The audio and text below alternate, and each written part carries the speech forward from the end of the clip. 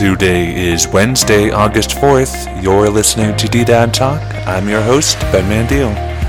Today's podcast is sponsored by the Aguilar Car and Street Festival, which is expected to be held in downtown Aguilar Saturday, August 7th from 10 a.m. to 6:30 p.m. There will be a variety of activities, including a parade, a car show, food and craft vendors, a beer garden, free children's activities, and the grand opening of Mercantiles on Main Street.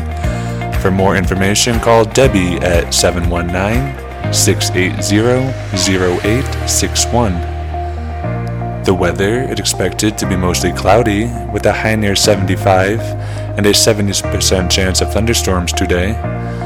Tonight it's expected to be mostly clear, a low around 55, and a 20% chance of showers and thunderstorms before midnight. Now, here's the headlines for the day. The Trindadio Americana Latin Festival brought at least 100 people downtown Saturday, July 31st for music and fellowship. At least 3 bands played, including a 2014 America's Got Talent finalist, a local band, and a band from Texas. The Trindadio Blues Fest is scheduled to be held Saturday, August 28th, starting at 4 p.m. New El Coal Company announced it is running ahead of production schedule and has sold 281,500 metric tons of coking coal to Asian steel mills and at least one local cement producer since its commencement on May 21st. In a Q3 report released July 30th, the company said that it had been delayed 3 weeks due to the state regulator office closures, but that it is expected a second production unit will start in August rather than the anticipated September start date. A network council meeting is scheduled for Thursday, August 5th at 8 a.m. This is an opportunity to meet other locals and share what is happening with your business or group.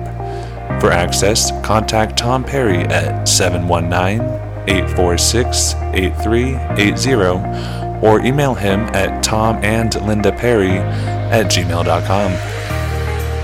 A benefit fundraiser is scheduled for Saturday, August 7th at 124 North Maple Street to benefit the American Cancer Society. It will run from 9 a.m. to 5 p.m. and is expected to have a car wash, food, and more. The Joint Colorado Independent Redistricting Commissions will hold a public hearing in Trinidad Friday, August 6th at 11 a.m.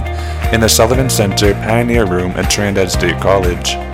The hearing will discuss the preliminary maps for the state's 8 congressional districts, as well as the 65 State House and 35 Senate districts. That's the news for Wednesday, August 4th. Tune back in tomorrow for more news impacting Los Animas County and Colfax County, New Mexico.